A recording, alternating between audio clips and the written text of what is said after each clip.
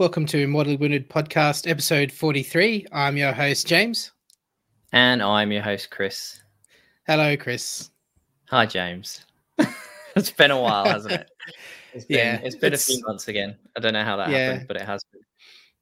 Yeah, I think it just does sometimes. I think life just goes on, and before you know it, it's been almost 2 months since we've recorded. But I actually had a look back at our episodes this year, and it's been a bit less, bit of a frequent podcast this year. Which, yeah, it is what it is from time to time. Yeah, I think we've both said we never want to record if recording's a chore, so we'll record when we can, and we'll try and record kind of once a month, once every 2 months. But there will be times when it's busy, and obviously I had the move at the start of the year up to Brisbane, and then yeah, you guys have been impacted with COVID and stuff, so you got stuck on the Navy base and everything. So when you're home, you wanted to see your wife. So life gets in the way sometimes. Yeah, we're still in lockdown mode. I've gone back to the office for a couple of weeks, but it's kind of between home and the office. But so it's very much in that lockdown mentality. So as I'm sure a lot of our listeners are still in there too, our New South Welshmen at least, and Canberrans. And shout out to you guys and Victorians. Yep, yeah, everyone except Queensland, pretty much. How is Queensland going? We're still in the same time zone at the moment. Yeah, we are. It's I mean, it's pretty good. I'm just nervously waiting for COVID to hit us. I just think we're delaying it, to be honest. And at this rate, everyone's talking about, Queensland will open the borders to New South Wales and stuff for Christmas for the tourism. But I'm like, no, I reckon we'll have COVID by then. I reckon it's just delayed it, and then by that point we'll have hit the wave. We've got a couple of cases just, I think, in the community over the last few days, so we're on a bit of a alert to see what happens of those. But yeah, and our vaccination rates are lower elsewhere because people are like, no, it's fine, it's not much COVID here. So you get all those people that don't want to get the vaccine because they think it doesn't matter. But so be it. Yes, well, I've been on a bit of a hobby rampage in the lockdown. So I was able to finish off my 40 zombies, which I'm very happy to get through. I'm pretty happy about how they turned out. These were your normal ones, right? Not your Fireforge ones. These are the Fireforge ones, and the Curse City ones. So I've got 30 Fireforge ones and 10 Curse City zombies, which the new GW zombies. But I sort of combine them together into a single unit of 40 or a unit of 20 with 20 spares, because I was thinking, if I take a unit of 40, then I kill lots of more models. I'm just going to go above the 40. So it means I have to paint at least another 40. And I'm just like, oh, I don't know if I could do that just yet. Maybe in a few months after I've painted some characters and maybe a few other models. So I got them done. You've already got like 40 zombies, right? But they're in a different scheme, right? Because you're doing this army like wintry and stuff, aren't you? Yeah. So this is the kind of the more narratively inspired Vendrak Dynasty Soulblood army. So using the Vehicos Dynasty rules for the game. But yeah, that's the vibe. Is there like a vampiric clan that live in the frozen northlands of Shyish. So I've got that whole snowy base vibe going, and lots of cool colors, like sort of cooler tones and glowing eyes and things like that. So kind of drawing inspiration from Game of Thrones with the undead, so that there's real blue glowing eyes and stuff like that. So yeah, you've been posting so many photos on the Facebook page and stuff. It's been really cool to see. Meanwhile, I've been sitting doing no hobby, so I'm just like, oh, well, at least James is posting stuff. Yeah, I kind of go through my phase with it. Like I finished the zombies now. That was kind of the main focus, and then I busted out a Necromancer, which is another Fireforge model. So I got him done, and I'm moving on now to. So I've got some direwolves, some Mercia models from that I'm going to put in as direwolves. They're huge. They're massive. They're taller, like they're just as big as the wolves you get on Belladama. Like Oh they're yeah. probably bigger. They're probably bigger than those actually. So they're going to be her. Like they're going to. It's a unit of 5, and Mercia miniatures are fucking expensive. So Yeah. I'm going to kind of wait for another sale to get the other 5. So when I bought them, it wasn't minimum unit 10. So I'm like, I actually did order another 5 from Mercia, but it was a different set. And when I got them, they're actually a lot smaller. So they're more like puppy wolves or wolf cubs in comparison to the size. So I'm sort of got another 5. I don't know what I'm going to do with, but I'll probably use them for like just other elements with other heroes, like other wolves on bases or something like that. But yeah, right. Or maybe use the smaller wolves for, with Belladama's spell, how she can turn some models into, D3 wounds, mortal wounds, whatever, and turns the wounds, model slain turn into direwolves. So yeah, I might use them as for her spell. Yeah. So yeah, that's great. Super legit. And spell. yeah. And it is a good spell. I haven't had a chance to use it yet because I haven't been able to actually play any games of the new edition. So I'm just like out in the wilderness over here, just painting into the abyss. But yeah, the 5 Mercia wolves I'm going to use as for the command trait. I was just going to say, there's a command trait that lets you summon 5 wolves, so you could just do that. So that's going to be for that command trait. So I've got those wolves sorted, and they're those big, chunky, tall, like gigantic wolves, like dire wolves. And I've got a GW box of the new dire wolves, which I'll add to the army as well. So wolves, and more wolves. Sweet. Belladama I'm building at the moment. So I've got her in sub assemblies ready to prime and start painting. I've got a Gorslav the Grave Keeper. So he's built, ready to prime, and I've got a Vampire Lord from Karol Rudik Miniatures. So he's a Polish sculptor, and he's just got this awesome, really menacing, giant sort of vampire dude with this kind of machete-looking sword and this like savage-looking shield, and so I'm looking forward to painting him as well. Yeah, I remember you sent a photo of that in the hobby chat. Yeah, it's really cool. Yeah, so he's ready to prime too. So I'm in a bit of a building phase, but it's slowed down a bit in the last couple of weeks because I've been back in the office and busy, up early, bed early, sort of thing. So hobby has sort of slowed down a bit since I finished the zombies. But over the next couple of weeks, I reckon I'll be able to finish building what I want to build, and then start getting back into that painting phase. So, but yeah, I'm bummed I haven't been able to play any games. For obvious reasons, lockdown, but I did try to get into one of the local TTS leagues here in Goulburn. Nerdstar, Robbie at Nerdstar's taking the initiative during the lockdown to run TTS campaigns and stuff. So props to you, Robbie. But I I just couldn't get into it. I couldn't. Yeah. I tried. I gave it a red hot go with like Robbie on the phone with me, like, okay, you got to do this, you do that, and I'm just like, I think my computer's a bit too slow, so it was more frustrating than ever, and I was getting a headache, just trying to concentrate, and it was, I think I'd just been on the computer all day already, working sort of thing. So I was like, the last thing I wanted to do was like focus in for another 4 hours on the computer or whatever. But I might I'll have to give it another go, really. But I just haven't returned to it. So I'm just hoping we can just go back to playing games again, because, the main thing for me is the hobby and the spectacle of the models on the table and the social interaction. And I love the 3D, the 3D aspect of gaming. So, have you tried watching any bat reps and stuff? Like almost playing vicariously through like watching people play? I've been watching, I think it's Season of War. Season of War, yeah. Yeah, I've been watching some of their bat reps. I really enjoy their bat reps, actually. So I've been watching some of theirs. I think the last one I watched was a Nighthaunt versus Skaven battle.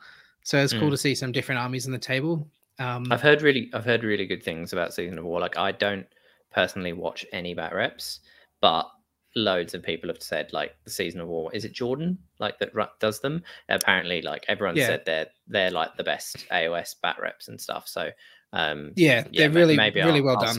I'll start giving them a look. But yeah, I've tried a few times to watch bat reps, and then the second people get stuff wrong, it just triggers me, and then I'm like, well, the whole game's different now. And then when I've done them myself, inevitably something goes wrong. But then if it does, I always try and be like, well, we need to explain that we know that was wrong and different. But then they're like, no, just don't worry about it. I'm like, no, because you need to tell people that like, because otherwise, like, what's the point in putting it out there if it wasn't a legal game? But so I've always been a bit like reticent, I guess, to watch bat reps, but I have heard really good things about Season of War, so I might start tuning in and watching some of them. But I mean, I'm not shy for content. I think Notorious have just released their second 4-hour podcast in a week, so I'm like, okay, I've got plenty of podcasts to listen to. Thanks, Kiwi boys. Yeah, boys. So shout out to you guys. Yeah, I'm about 2.5 hours into the Stormcast one. So I've got to go back to listen to the rest, and then to the Cruel Boys. So yeah, it's good to hear those boys back in your motherfucking ears. Yeah, and here's some hip hop at the end. I always stay for all the hip hop at the end. Oh yeah, definitely. That's I've been writing a few lists, mainly around what models I'm planning to build and paint for the Vehicos. So I've actually got another Mercia Miniatures giant skeleton. What's it called? The Tower Bandbreaker. Yeah, Bandbreaker. That's it. Yeah. So it's going to be a Drogfort Kicker proxy. Oh yeah, that's a cool use. Yeah, because you can have the Merc. Yeah. So I'll have him I've written a list with him in it, and with most of the other models as well. So that's going to be spectacular once I get him up and running and painted and in with a theme. So I've got my Bloodseeker Palanquin. I finished him earlier in the year, but I don't think I've mentioned him on the podcast yet. But he's done. That's also another Carol Rudick vampire as the Sanguinarch. So yeah, this army is probably about 90%. Is this a second Coven Throne? Because I've seen your normal one with all your lady vamps on it with their colourful hair. So have you done another one in your new scheme? Yeah, I've done one for the new army. Cool. But it's the Bloodseeker Palanquin. So not the Coven Throne. Gotcha. Yeah. So I haven't done another Coven Throne, but yeah, it's my third kit, my third build. Oh yeah, because you've done your Mortis engine as well. Yeah, it's such a great kit. I still remember building that motherfucker for you. That's right. And thank you. I will always thank you for that. It's all right. I've got 3 myself, and I'm still waiting to build them. Like, I think they're good in the game, but I just remember how annoying that was to put together, and I just keeps putting me off building it. But but yeah, the army is probably about 90% proxy models. So that's the kind of aim. That's kind of point. Alternate. So I want it to look proxy. Yeah, alternate. Yeah. Okay, so that's the new alternate word for proxy. Well, no, proxy would be like if you use skinks as zombies because they're the same base size. But if you're using an alternate range of zombies as zombies, they're not proxies. They're alternate miniatures. True, that's true. There's no hate to alternate models. There's hate to proxies. Get your shit skink zombies off the table. Come on, you're breaking my immersion. Yeah, bro. Yeah, so it's all third party models, alternate models, except for probably I've got some old skeleton warriors, like old skeleton warriors, and I've got the new Cursed City zombies, and the Bloodseeker Palanquin but that's just the throne and the ghosts but the Sanguinarch is a third party model, and a few Mercia things thrown in. It's going to be great. I'm really getting into the project a lot more. It's been a pretty slow burn one though.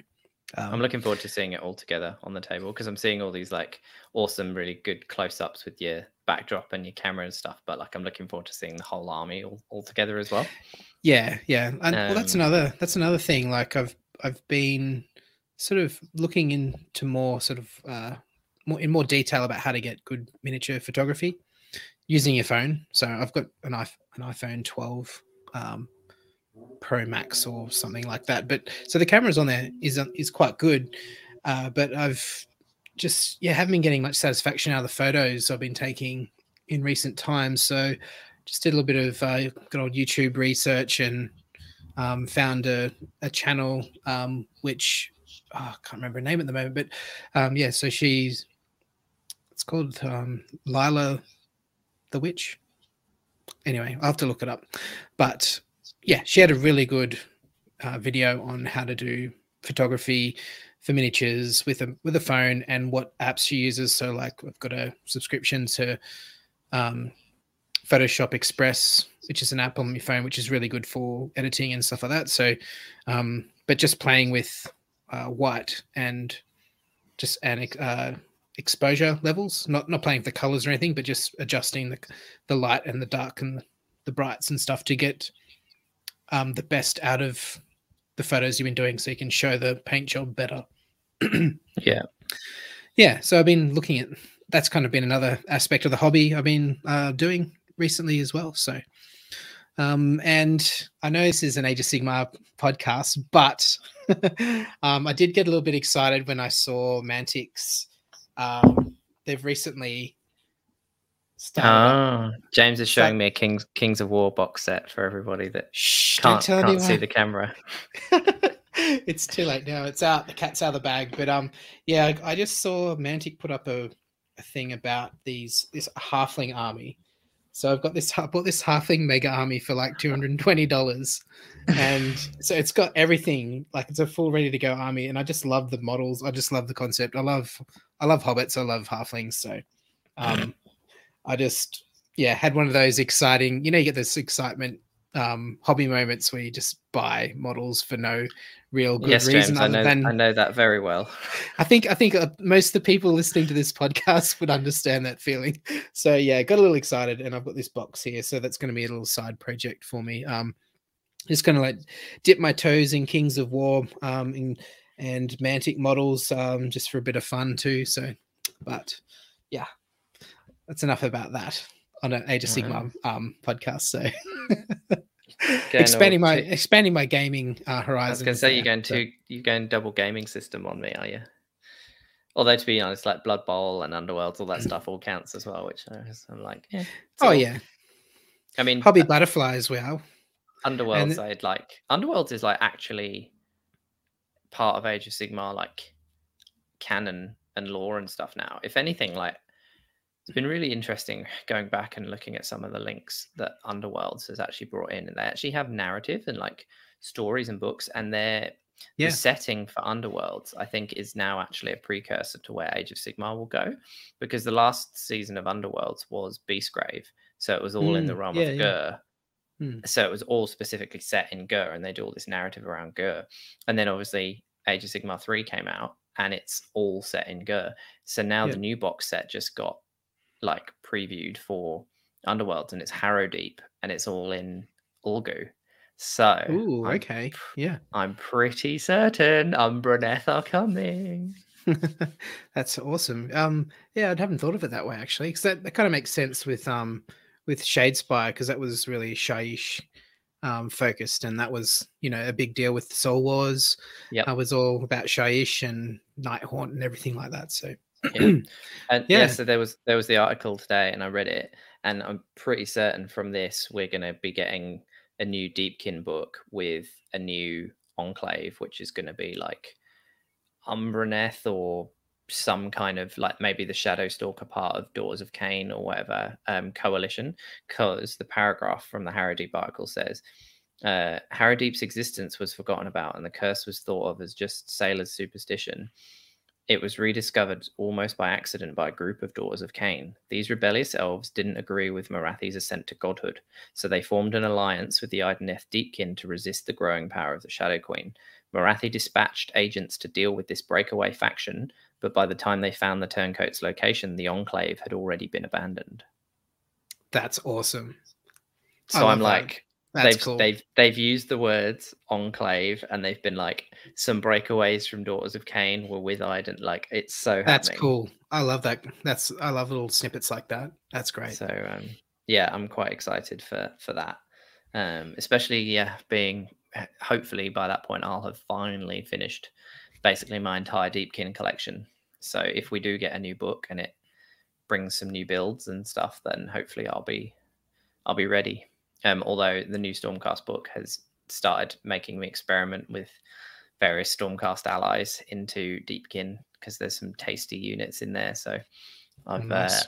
I've been looking at that recently, which is like, oh well, now I need to get this painted stuff of my Stormcast. But yeah, I mean, my hobby progress has basically been zero. I think since last time we spoke, I was getting my hobby finished for Toowoomba Open, which was like Deepkin, just trying to smash out my 30 Reavers, and the 10 more thralls that I needed to do, which obviously got to the point where they were like more than acceptable for tabletop, but they're not. I literally haven't picked them up since. But I need to finish off the turquoise, like do the turquoise on like the finer details. So like paint all of the gems turquoise, paint the eyes turquoise, and then go over and just do the little bits of like white airbrush on top of the like edges of the turquoise and stuff, to just give that kind of extra pop. And then I need to do all the resin pouring, which in itself won't take long at all because all the bases are done. I just literally need to mix and pour resin. So the sets of the like containment molds. So I can do 5 models a night essentially, because it's a 24-hour curing period. So just doing those 40 models will take me 8 nights in a row. But in terms of actually doing the resin pour, it would probably take me 3 to 4 minutes to just mix the small amount of resin I need and pour them. So it's not like a lot. The painting all the gems and all that stuff will take me time to do across 40 models. But I just need to get it done. And then it's kind of deciding what other bits and pieces I want to finish. Like I've got 3 more eels that are in a bit of a state there, like Broken Morsar, that I've written some lists that have got 9-ish lane. And so I'm considering, do I convert those into 3 more ish lane and just get them painted up because I own them, and then I can run those few lists I've written with 9 in. And then it's the other Reavers. What do I do? I've dropped the idea of doing 60 because playing in Toowoomba Open, I realized like actually in tournament time limits and just running 1 block of 30 on the table, trying to do 5 games in tournament time limit, it's not practical. And I'm glad I didn't try and do 60 because I couldn't have managed it. So I've decided I will never ever play 60, even though I think it probably is the strongest version of the list. I will never play 60 like competitively, just because I can't it's fine on TTS, which is where I was doing loads of practice, because you got the dice roller, but in real life I just can't do it. So I've written a bunch of lists now where I've ended up going like 220s. So I'm actually taking more, but for some reason it's more manageable. I think doing it as 2 units of 20, it just seems easier to do because they can be in different places. So it's usually clearer, like these 20 are just shooting that model, rather than like 130 that you spread out and then count, oh well, these 15 are going to shoot into this model and these 15 are going to shoot into this model, and then getting your 90 dice and then splitting them into piles and stuff. It's just, for some reason, even though I had 40 instead of 30 on the table, the games I've played, it's actually felt easier to do with 220s. So I probably will get 10 more painted, but the other 20 I'll just sell. And then I've got another 30 thralls that, again, I'm like, I don't know how many I actually want to use, because I keep saying, oh, I want to do thrall heavy lists, and I think there's something in it, or even if it's like MSU, but then I don't think I'll ever actually really do it. So I'll probably paint 10 more Reavers and 10 more thralls, so that I've got 40 Reavers and 30 thralls, and then I'll sell the other 20 thralls and the other 20 Reavers. And then by that point, I think literally every model I have will be painted. So like I've got Volti, I've got a King, I've got 3 Renders, I've got Soul Scryer, I've got Tidecaster, I've got Gotrek, I've got the Eidolon, I've got the turtle, I've got a shark, I'd have 3 Morrsar 9-ish lane, and then 40 Reavers and 30 Thralls. So I'd have basically everything in the army for the various lists you'd want, other than very, very skewed lists. But I just don't think I want to do that anymore with my hobby, like buy specific things. Like I want a collection. Other than there's a few things where I'm like, there's a new project which I won't talk about just yet, but I'm like, I never wanted to do the full army, but I do want to do a kind of specific build. So I've written a very, very skewed build, which is essentially like 3 units, and I'm just going to do that. And like, I'll only do that, and I won't buy all the other stuff for the army and paint that up to just have like, I'm just not writing lists with any of the other stuff. It will just be, this is the army I play if I play that. So yeah, fair enough. Whereas with Deepkin, to be honest, 70 or 80% of the list is the same models anyway, regardless of what the list is. Like, there's always an Eidolon, there's always a turtle, there's always some Ishlane, there's always some Thralls, there's always some Reavers, there's always a Soul Scryer. And then it's just like, is there a Tidecaster or is there a king as the general? And then is it a Gotrek list? Is it like, which probably not. So it kind of there's the core of it is what I would have anyway, and then it's just flexing, I guess, the volume of each war scroll based on how that list works. And so I think having 40 Reavers, 30 Thralls, and 9-ish lane will be enough to do any of the kind of different versions I'd ever use. So I think that's my plan. Yep. And so how are you finding playing the 3rd edition? I know you've you just threw out there you've been to the Toowoomba Open. When was that? That was back in in July? August. End of August, I think. Yeah. So about a month ago now, at time of recording, it was probably about 4 weeks ago. Yeah. Maybe 5 weeks ago. Don't even know. Yeah. 28th and 9th of August. So how many games have you had all up? I don't know, but it'd be a lot. I have played a lot. I finally got like a regular games night kind of. Well, it might change, but I'm finally getting like weekly games at my house now with like a bunch of the guys up here. So I'm kind of like, I'm getting in at least one. I'm getting in at least one, if not 2 games a week now, pretty much every week. And then if there's been tournaments or something on, like Simon Southern Scrap, he did number 5 last weekend, which was just like a 1-day thing, which I didn't really treat as a tournament, but I went along and did 2 games there. And then I played a game last night here, and then I'm playing at least 1 more, if not 2 games here on Friday. So I'm getting a decent amount of games in now, which is cool. So I might have played maybe 20 to 30 games of 3 now. Oh, cool. Wow. I'd say it's more than 20. Yeah, somewhere between 20 and 30. But so I played a lot. I like the edition. It's really weird though. Like it's this really interesting spot where I genuinely believe the game is the best that the game has ever been in terms of like the mechanics and all this stuff. But weirdly, the meta at the moment is in this really kind of horrible spot where it's actually making a lot of people kind of go, do you know what? I don't actually really know if I want to play that much right now, even though those same people I think would say, oh, the game's never been better, but I also don't really want to play it right now. It's this really weird juxtaposition where I just think if you're playing into the meta and you come up against the meta stuff at the moment, like Archaon, Marath, like it's so summarized right now by like Archaon, Marathian, the Bow Snakes, just these lists that are like kind of horrific. So if you're not playing one of those lists that's teched out to compete against those lists, I just think it's kind of a non-game because the power creep I think that has happened from 2 to 3 just feels massive. And like the new Stormcast book coming out is just a pure example of that, where basically they've not quite, but they've pretty much taken most war scrolls in the book that were existing, given them +1 save and +1 rend, because that's just the meta now that we're into, where it's like if you don't have a 3+ base save, you're considered a shit unit. And so some of their units have got 2+ base saves, And then, whereas the game when it first came out, there was almost nothing, I think, that had a 3+ base save.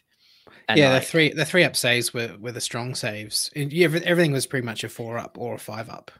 yeah, Well, and a lot of stuff was, yeah. There wasn't that many ward saves around, or certainly like not that great ones. Or like if there was something that had a 4-up spell ignore, it was like, oh wow, this is really good. But now it's like the whole Stormcast, like all the dragons just have 3+ saves, 4-up spell ignores. Like there's like Gardas cheap just gives you a 12-inch aura for everything of a 5-up ward save.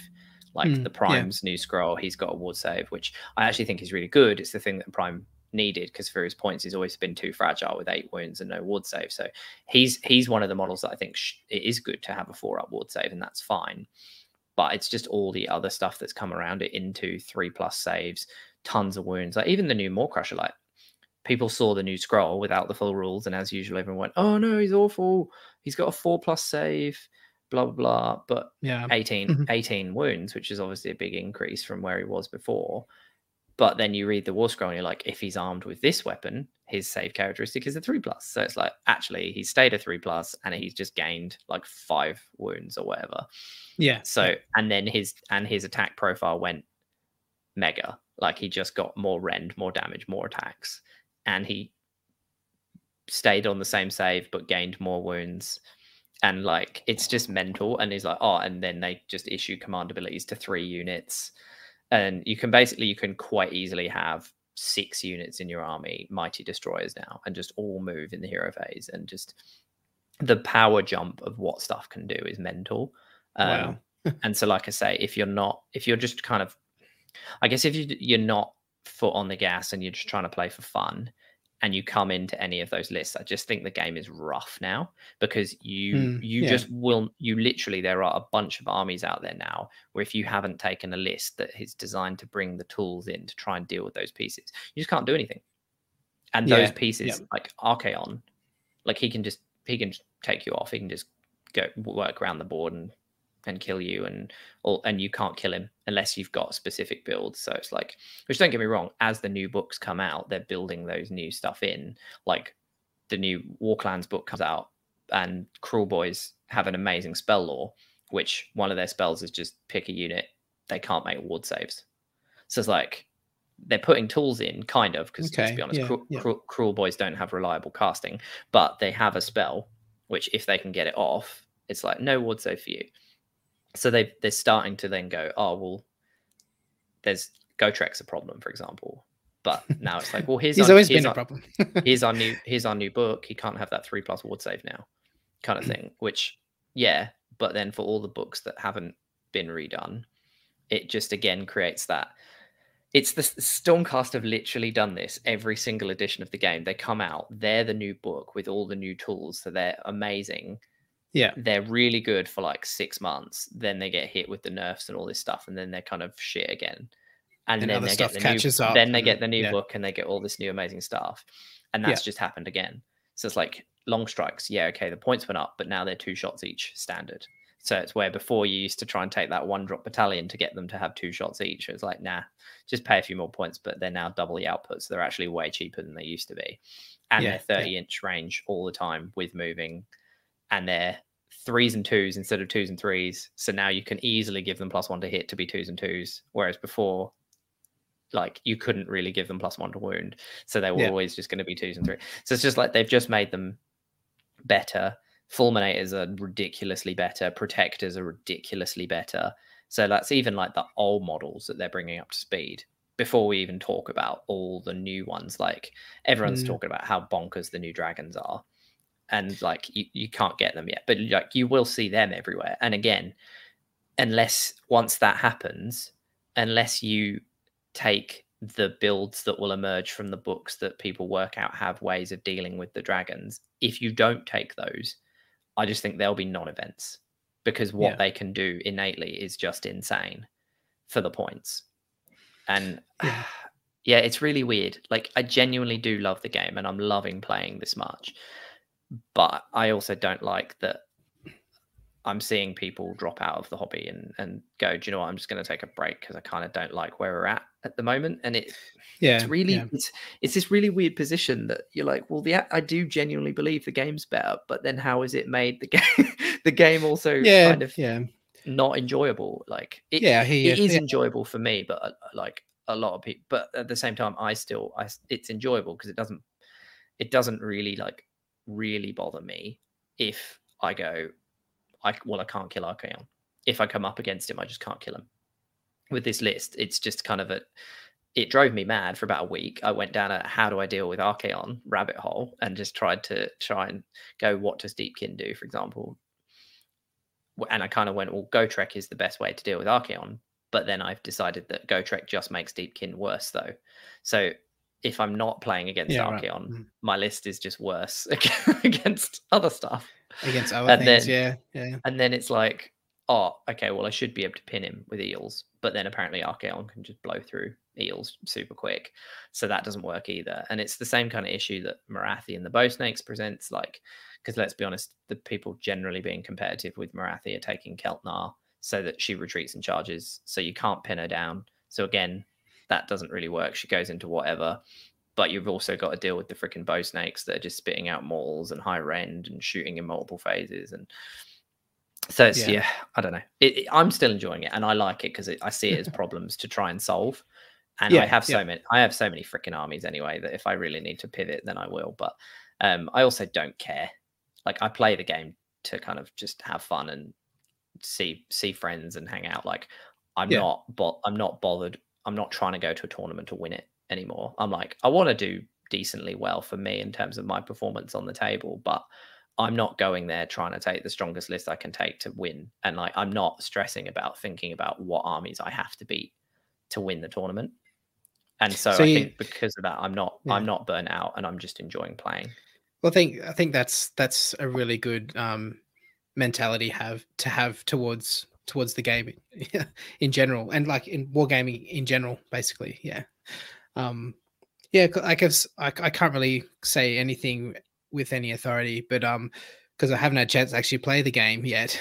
But from what I've been seeing and noticing is it feels like the new edition is kind of geared towards the more for lack of a better word, like gamey competitive types, because you have so many interactions, so many things to think about, so many options, choices, both players doing things, activating in every phase in both turns, and just a lot more things to think about, I guess, is the point I'm making. And so it's great for the real, like, the thinkers and the problem solvers like yourself, and other competitive players like yourself, or that kind of player, I guess you could say. Whereas you're sort of more casual guy who beer and pretzels guy who just wants to, like, kick back and have a few beers and cheer while his gobbo tanks Archaon or something like that. Those sorts of guys is maybe not so much.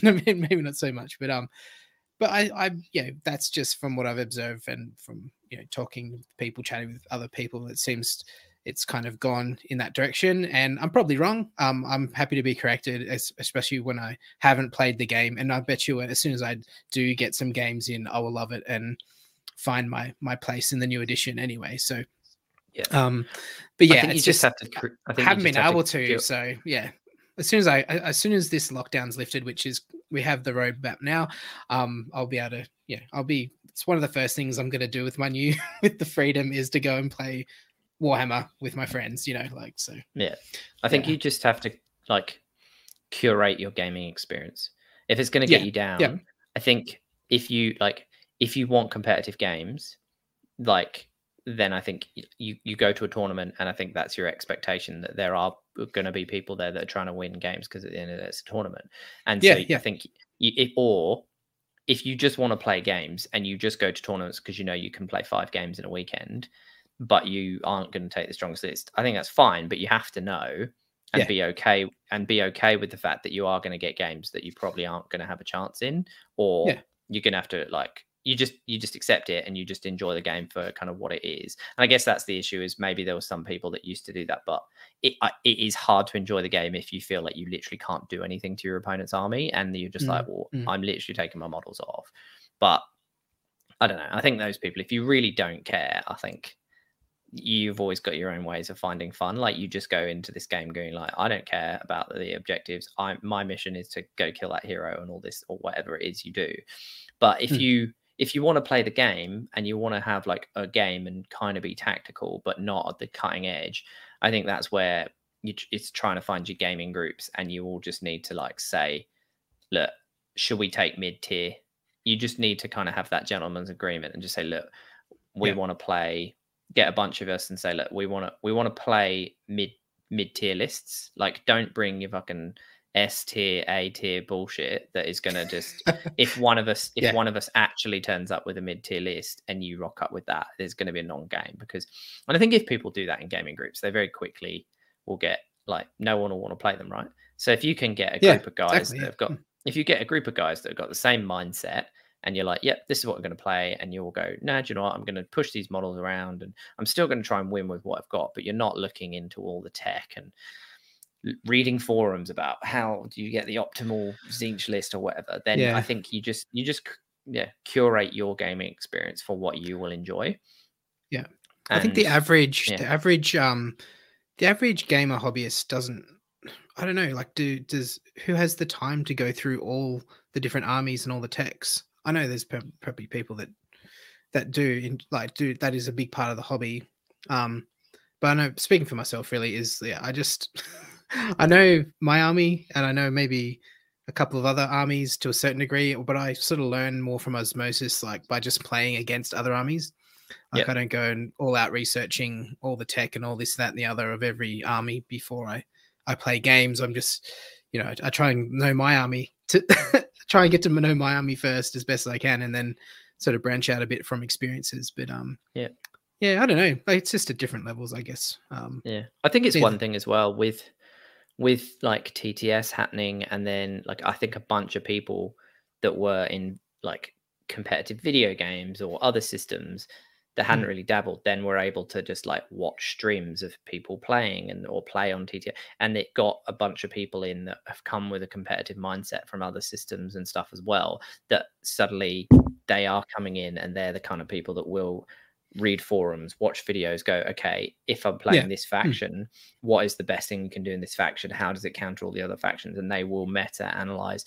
Like Honest Wargamer, like he's constantly putting out all this stuff, right? Like every day there's a show, tournament coverage, it's all competitive focused. And so anybody anybody coming into the hobby as well now, like I just think the percentage of people coming in that are like coming in competitively, it's really lifted like how kind of cutthroat I think gaming and tournaments are, and the level that more people are at in terms of like tactical knowledge and awareness of other abilities and battle tomes and how to counter them.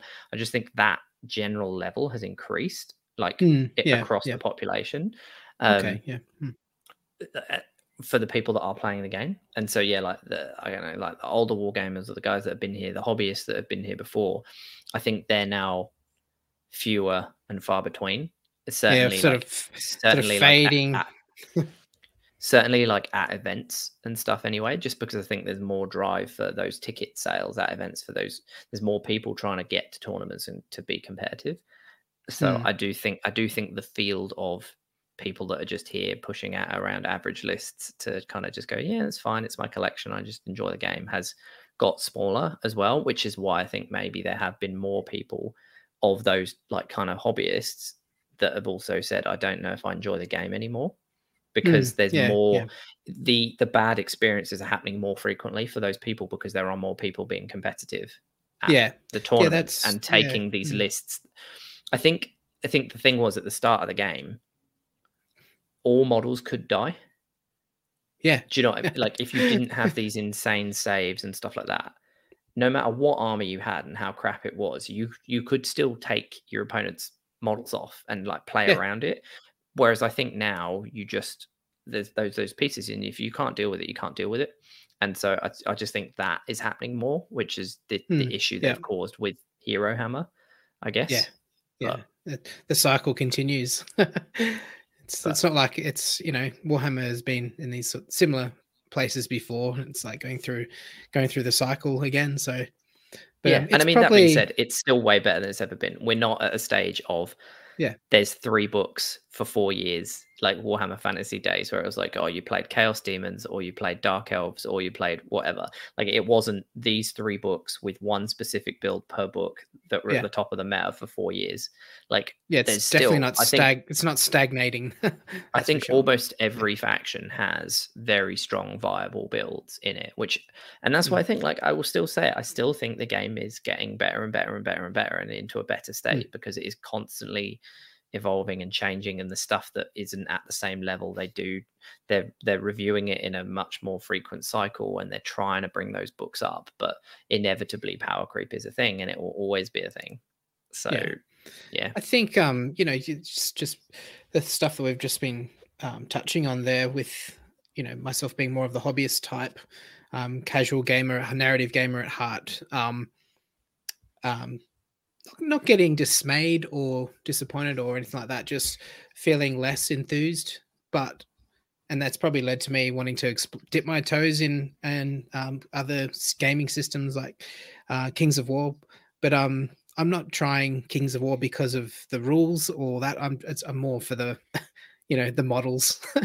Yeah. It's more for the just the thrill of having a halfling, fully fledged halfling army on the table, marching across and just having fun with that. So yeah, very different mindset, I guess. And but again, yeah, as I said before, just I'm keen to actually just play the 3rd edition as soon as we get out of this lockdown. And I think once that happens and I have 30 games under my belt, we'll be having a different conversation. I was just going to say But as well, it's hard to be enthused when you're not playing.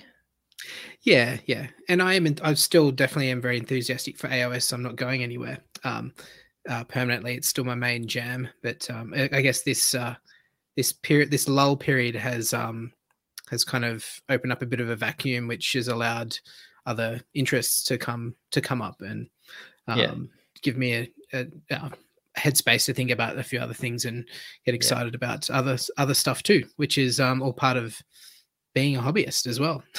Different gaming systems and so I was going to say, I'm surprised you've not got into like X-Wing or stuff. Like, you're a big Star Wars fan. Like, it's yeah. I just I've always just been so staunchly AOS from the very beginning. I think mainly because I don't have a lot of time like outside of work, and so hobbying, like, I have to focus in on something to get the best out of it, instead of a little bit of here, a little bit of here and there and everywhere, but not actually finishing any projects or always having grey on the table or whatever. Like, I like to focus in and methodically work through and get things done and produce a fully formed creative idea. So yeah, that's just me though. Yeah. Yeah, and that being said, like, I'm a big Star Wars nerd and I've never played X-Wing, so it's all about it's limited time, right? And also, you're a hobbyist and you buy the X-Wing models and they're already painted, right? So that's probably not so much of a draw.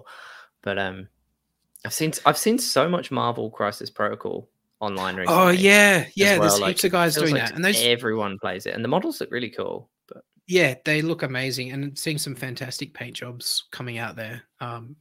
Yeah, amazing. I saw there was something about He-Man. He-Man models are coming out as well, miniature range. Yeah, Masters of the Universe. So that's been popping up in one of my feeds. I think Facebook. It's popped up in there somewhere. But yeah, there's some really cool stuff floating about. Yeah, cool. All right. Well, shall we? We've talked about hobby and obviously games and stuff.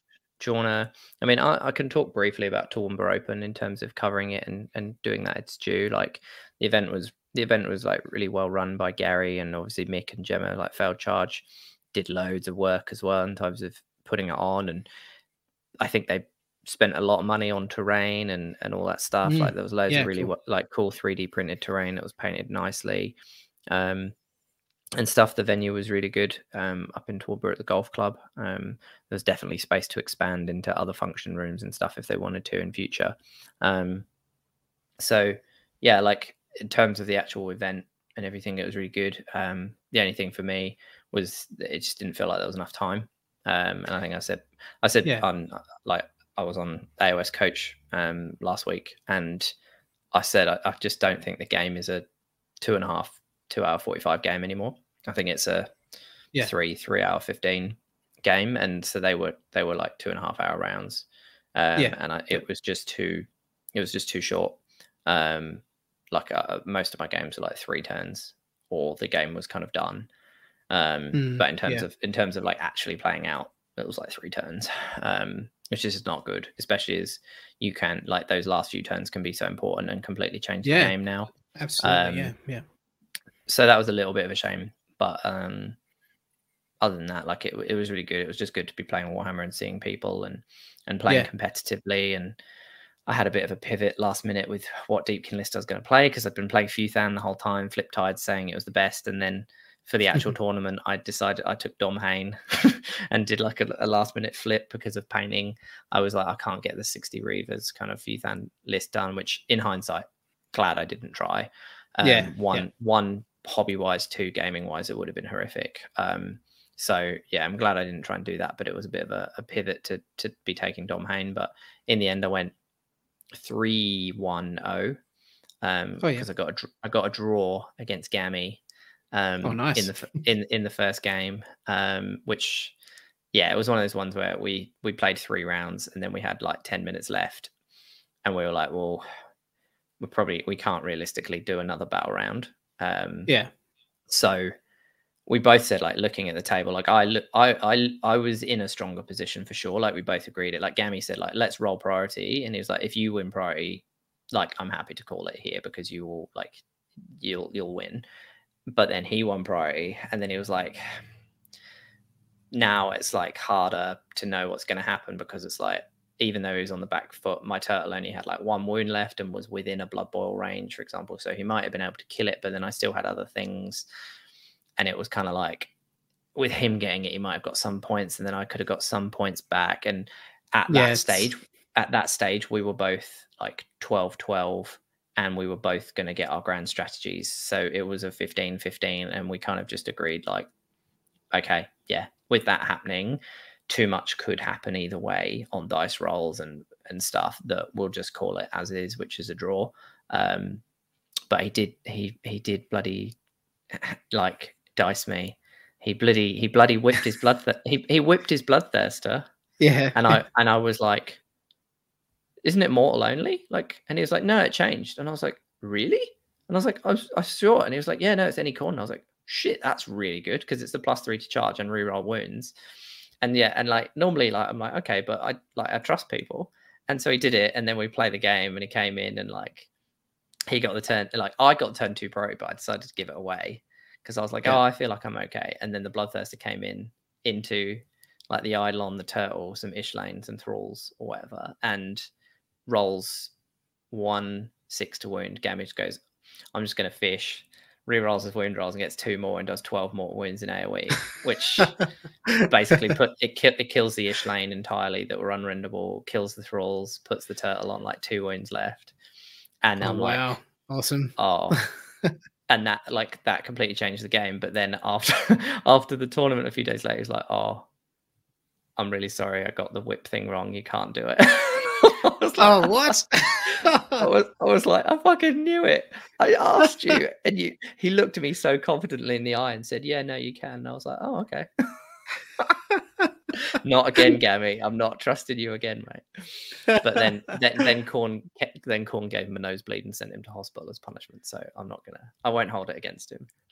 But yeah, so that we called that game a draw. And it was great. It's always fun to play Gammy. I was just happy. I was so fucking tired because I'd barely had any sleep all week trying to paint and everything. And I was just like, oh God, I really just want somebody I know. And then I saw Gammy and I was like, yes, okay, good.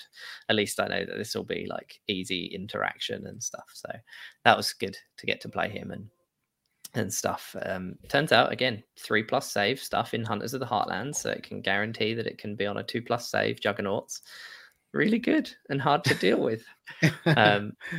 But yeah, and then so I played him, and then I played 3 guys across the tournament from I think it's Hammer Hub or Hub Hammer, and they're all like kind of from I think Gold Coast-ish club, but then one of them actually lives just up the road from me, I think. So I keep meaning to catch up actually, and we'll play some more games. But they were really good. So played one with Fire Slayers. He's a beautiful like blue Fire Slayers army with like triple Magma Droth and stuff. And then I played triple, so it was Feck with like double Terrorgeist and a Zombie Dragon, so big monster mash there. And then nice. and then Cam had Lumineth, Iliartha, with Teclis and all the Sentinels and the Wardens and stuff, which is super strong. But I managed to get wins against all of them. The one into the Lumineth was just, I think, because of the scenario, which was basically the old Blood and Glory. So if from turn 3, if you control all the objectives, you instant win. And from the start of that game, I decided I was trying to win at the bottom of at the start of 3, well, bottom of 2, start of 3. And if I didn't, then I was just losing. And so I just went into the game with that mindset, and I managed to pull it off. But if it had been another scenario, I don't think I could have beaten that army, because he just, all the mortal wounds just go through me. With the stand and shoots, he just blasts off a unit of eels entirely and stuff like that. So, and I have to charge at him, but then he can guarantee teleporting and stuff around the board. So that's a really good army. My army doesn't like it, but yeah, the scenario favored me, and I managed to play it right and get the win. Nice there. And then but yeah, so I had to play Dave Kerr again, one of my nemesis, and he's your arch nemesis. I think he is. He was pushing around. He was pushing around the Archaon slaves build. I say the like, it was a very, very good control list. Like, it was weird. Like, looking at it on paper, I was like, don't get me wrong, I know it's got tech, but also I was like, it's got 3 tens of Marauders as the bodies. I was like, I should be able to do this. Like, I just kill the Marauders, and Archaon can't be everywhere. I was like, I can pin Archaon with the Ishlane. I just want him fighting the Ishlane, and he'll get stuck on them for a couple of battle rounds. Like 3+ ignoring Rend, he'll get 24 wounds. He'll get stuck on them for a few battle rounds, while I go deal with the rest of the army, because he's got Be'lakor plus a Khorne Demon Prince. But it was into spoilers, so Demon Princes, which Be'lakor counts as, and obviously the Khorne Demon Prince, they just end a move within 6 of terrain, and they make it pitch black, and it blocks all line of sight, basically. And if the line goes, if the line crosses an inch, like not 3 inches away, like an inch, if the line crosses it, it just blocks line of sight. And there was so much massive terrain on our table as well. And so he just had these, and then the Khorne Demon Prince halves your like charges within 18. So he's basically couldn't charge him, couldn't shoot him. The only, like, I could shoot and charge Archaon all I wanted, but my army can't kill Archaon because he's on like a 2+ rerollable armor save with a 4+ ward save, and he could heal. He in that build, he can heal like an insane amount as well. So it was just like, well, I can't touch Archaon, and then he killed both my units of eels in like the first battle round. So I was just like, oh, so much for pinning Archaon for a few battle rounds. And then I couldn't, and then he completely just basically with Be'lakor and the Demon Prince, just with their abilities, basically shut down my turtle and shut down my Reavers. Like, I misplayed the Reavers. I took them off the board, and I should have, in hindsight, just started them on the board. But because he had Be'lakor, I didn't want him to Be'lakor the Reavers or the turtle, because he had control of who would go first as well. And he took first, which was the right move. But I was really hoping, like, he was thinking about it, because I took the turtle and the stuff off the table. He did have a good think for like 5 minutes or so whether to take it or not, but then ultimately decided to take it, and I was like, fuck, I really wanted it. Whereas normally I would give it away, but in that game I was like, no, I want it, because if you go first into Be'lakor, he can never Be'lakor you like for 2 turns in a row. Either, which is big. And also he doesn't want to use it on his first turn. And I was kind of like, well, that's all I need, because he can't put pitch black on until he has a turn. and my army's fast enough to move up and do stuff, and also then pin Archaon into his territory. But he went first and made the big charge into mine. And got within six of objectives. He's a monster counting as 5, so I'm going to have to keep dudes there, or I'm going to just lose objectives. It was the burning scenario as well, so it's just like Archaon being free in my backlines was just terror. And then I couldn't. All I had was like 2 5s of tree revs to try teleporting and try and like I made the 9-inch charges, but then I just couldn't kill 10 marauders to like outscore a war shrine and try and give me kind of a leg back up. And I lost. If I'd had turn 2 priority, I think it would have been game on, but I didn't get turn 2 priority, and then it was like I just can't do this now. So I got another defeat to Dave, unfortunately. But you'll get him next time, Chris. Next time. but yeah, so it was still pretty good results. I got 3 wins, a draw, and a loss, which put me in 6th, and I got best order. So congratulations. Very good. I wasn't best order. Tim McDivitt was best order with his Lumineth, but because he was on the podium in 2nd place, I got best order. But I'm a strong believer if Tim got best order and I got runner-up best order, but I'll take the trophy for best order. But hey, all tournaments different. Credit's due. Yeah. I know. Yeah. But yeah, and Corey got 3rd on the podium because he and Tim had played earlier in their round 3 and they drew. So they had a draw, and then because I had a draw, they were like, if I beat Dave, like Corey and Tim were like, we need you to beat Dave because then we have a chance. And I was like, oh God, no pressure then. But if I'd beaten Dave, then like I would have won the event, I think. And then they would have been obviously 3rd and 2nd based on their split anyway. But because I lost, I went down to 6th, but they won their games, so they still got like 2nd and 3rd. But and obviously Dave took it out. And the final game was Dave versus Sam Thompson with his Soul Blight, which he's been doing really well with.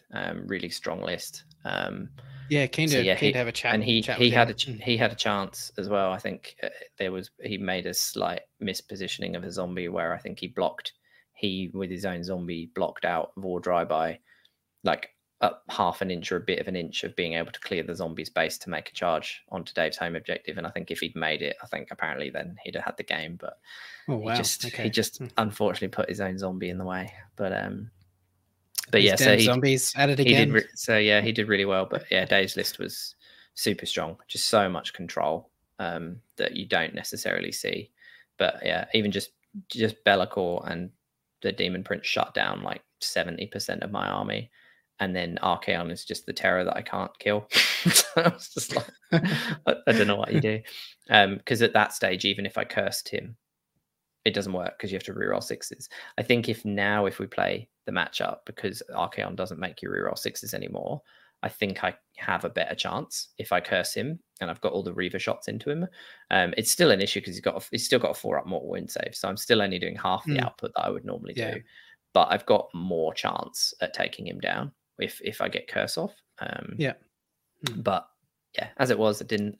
So yeah, but it was good. It was good to play, and like I say, I'm very happy with 6th and best order with a bit of a pivot into Domhain and stuff. So yeah, it was not a bad run out for my first tournament with Deepkin. Obviously, I have been playing them a lot, but recently. But yeah, first tournament with them, and yeah, I think it was a decent result. So I was happy with that in terms of tournaments. But yeah, otherwise that's great. That's fantastic result. I've done no hobby since, and I've just been playing. Like I say, I've been playing every week though, which is cool. So testing out different stuff. So yeah, cool. But yeah, do you wanna have a quick break, and then we can talk about the 2 new releases that just came out, being Stormcast and Warclans. Sounds good. We regenerate and make sure we must. Stagnation of monsters that feeds us with fear. We defy them and show them who we are. Courage and might, I cherish its gold. In the end we will stand up tall and proud, wearing our honor, not sleep admiration. I am chosen to devastate the ghost. I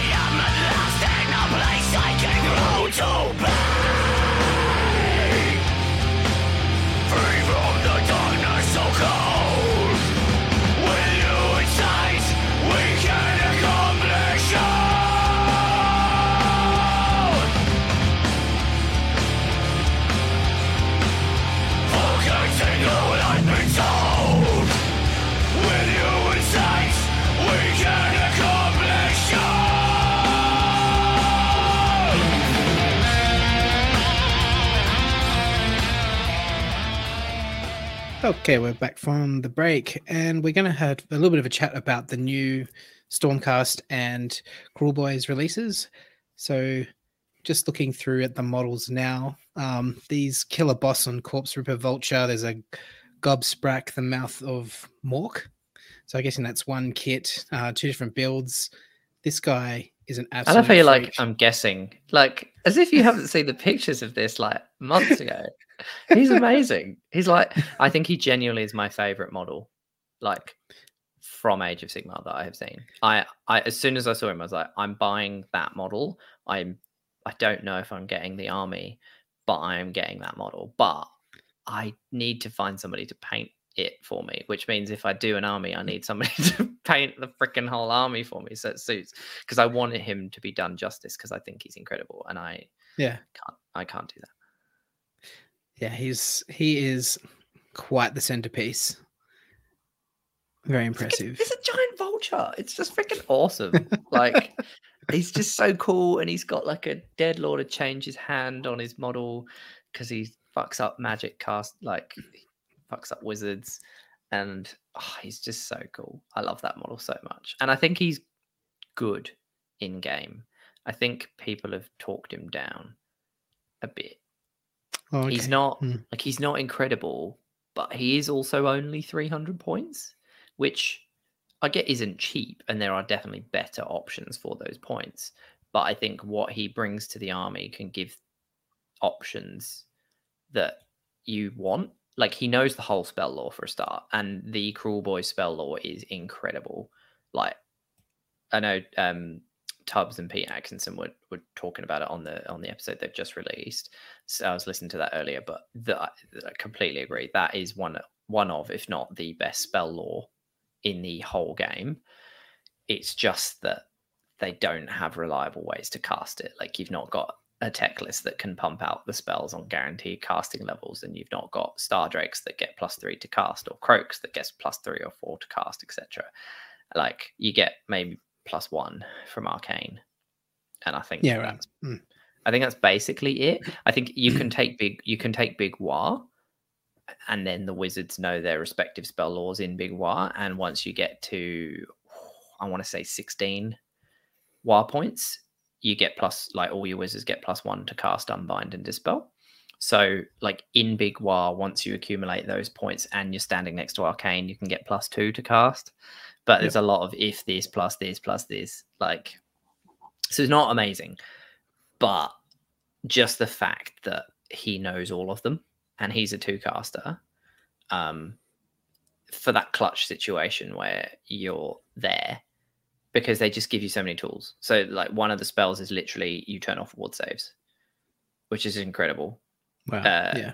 Another spell is like, and it's a massive range, and it affects all units within 6 of a point. It's 24-inch range, pick a point. All units within 6 are -1 attack in melee down to a minimum of 1, and can't run.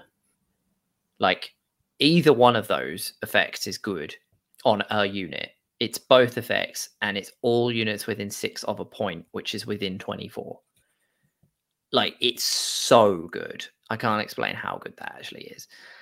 Like, most good models these days as well, like standard models, seem to have 2 attacks as well. So -1 attack is a 50% reduction in damage output. Yeah. Like, a flat 50% reduction in damage output. And they can't run. And, like, loads of people with tactics now are like, I'm going to pick 3 units and I'm going to run, or I'm going to run up and I'm going to claim these objectives. It's like, not first turn, you're not. And, like, yeah, the spell is just great. There's one that's like a highly armored horde killer. So you roll a dice for every model in the unit, and if it beats their save characteristic, then they take a mortal wound. So like, or equals or beats their save characteristic. So like 30 Iron Breakers on a 3-up save, you roll 30 dice. Every 3-up is a mortal wound. Yeah. Stuff like that. So it's really good. It's obviously save characteristics. So like, if people have got bonuses to give them like +1 to save rolls, that isn't going to affect it, because you don't change the characteristic. You just get +1 to your save rolls, but your characteristic is still a 3+. So but like annihilators and stuff that have just come out with 2+ saves, you're doing mortals to them on 2s. And even if it's only a unit of 3, which I think most of the time, if you see annihilators, they will be units of 3. You're rolling 3 dice mortals on 2+. They're super expensive because they come with 2+ armor saves, but they don't really like mortal wounds. So if you can just be like, well, I'll just cast a spell, 3 dice, 3 2-ups, it's 3 mortal wounds. It kills an annihilator if they don't have a ward save or whatever.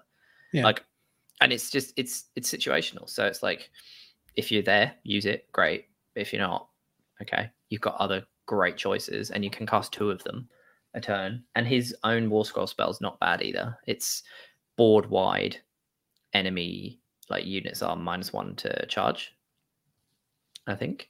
And I think you might even like Oryx might get +1 to charge, and enemies are -1 to charge. So I think it makes yours better, makes theirs worse. It's board wide, and he lets units, if he issues the redeploy command, then then you can re-roll the redeploy, which is massive. Because how many times you're like, oh, you've ended your move 3 away from me, I'm gonna redeploy backwards now to make you charge harder, and then you roll a 1 or a 2, and you're like, oh, yeah, you get to re-roll that, and then if you've cast the spell where they're -1 to charge, like if you roll a 3 on your redeploy, they're 6 away and they're -1 to charge, so now they need a 7 where they thought they needed a 3-inch charge. But you get into like re-roll the redeploys, which is really nice. I think the other non-named vulture lets 2 units redeploy as well. I need to actually check if they work in tandem or if both of them say if this model issues the command. Because if you can have 2 units redeploy and they're both re-rollable, then I think that's amazing. Yeah. But yeah, I'm not actually sure on that one. Yeah, I think if I was into this army and I was getting this model, I would definitely be building the Gobsprak build. Yeah. And he's got a really cool thing about unbinding. I love his throne, like his throne he's sitting on with his banners and skulls and severed heads and all that sort of stuff. It's badass. The look on his face as well. He's just such a mean bastard. Yeah. I like it. Yeah. And cool. Because all of his attacks have the venom encrusted weapons, which is just basically across the army almost. A hit roll of a 6 does that many more, like does a number of mortal wounds equal to the damage characteristic. He's on a monster and all of its attacks benefit from that. He's got 2 attacks that are D3 damage. The monster's got 5 attacks that are 2 damage, 1 attack that's D6 damage.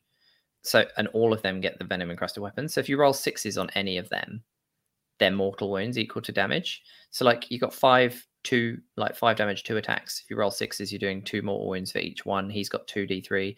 The D6 can be mortals. So it kind of doesn't really matter that he's like hitting on 4s or whatever, because you're just trying to spike 6s.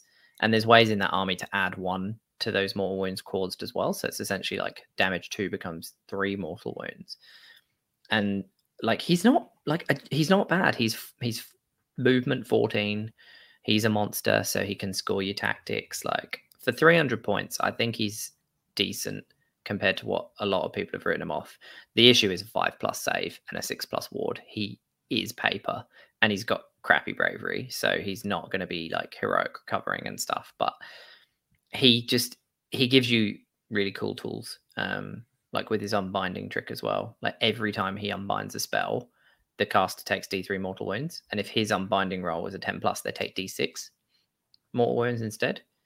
Yeah, and then you're unbinding 2. You get 2 attempts each turn. You unbind. No matter what, if you unbind it, they're taking D3 mortal wounds. And if you get that big roll, and it's 10+ as well, so if you do find arcane and you get bonuses, you can increase that. So in that situation where you're next to arcane and you're in big war and you've got your amount of war points, 8 pluses to unbind are going to do D6 mortal wounds back.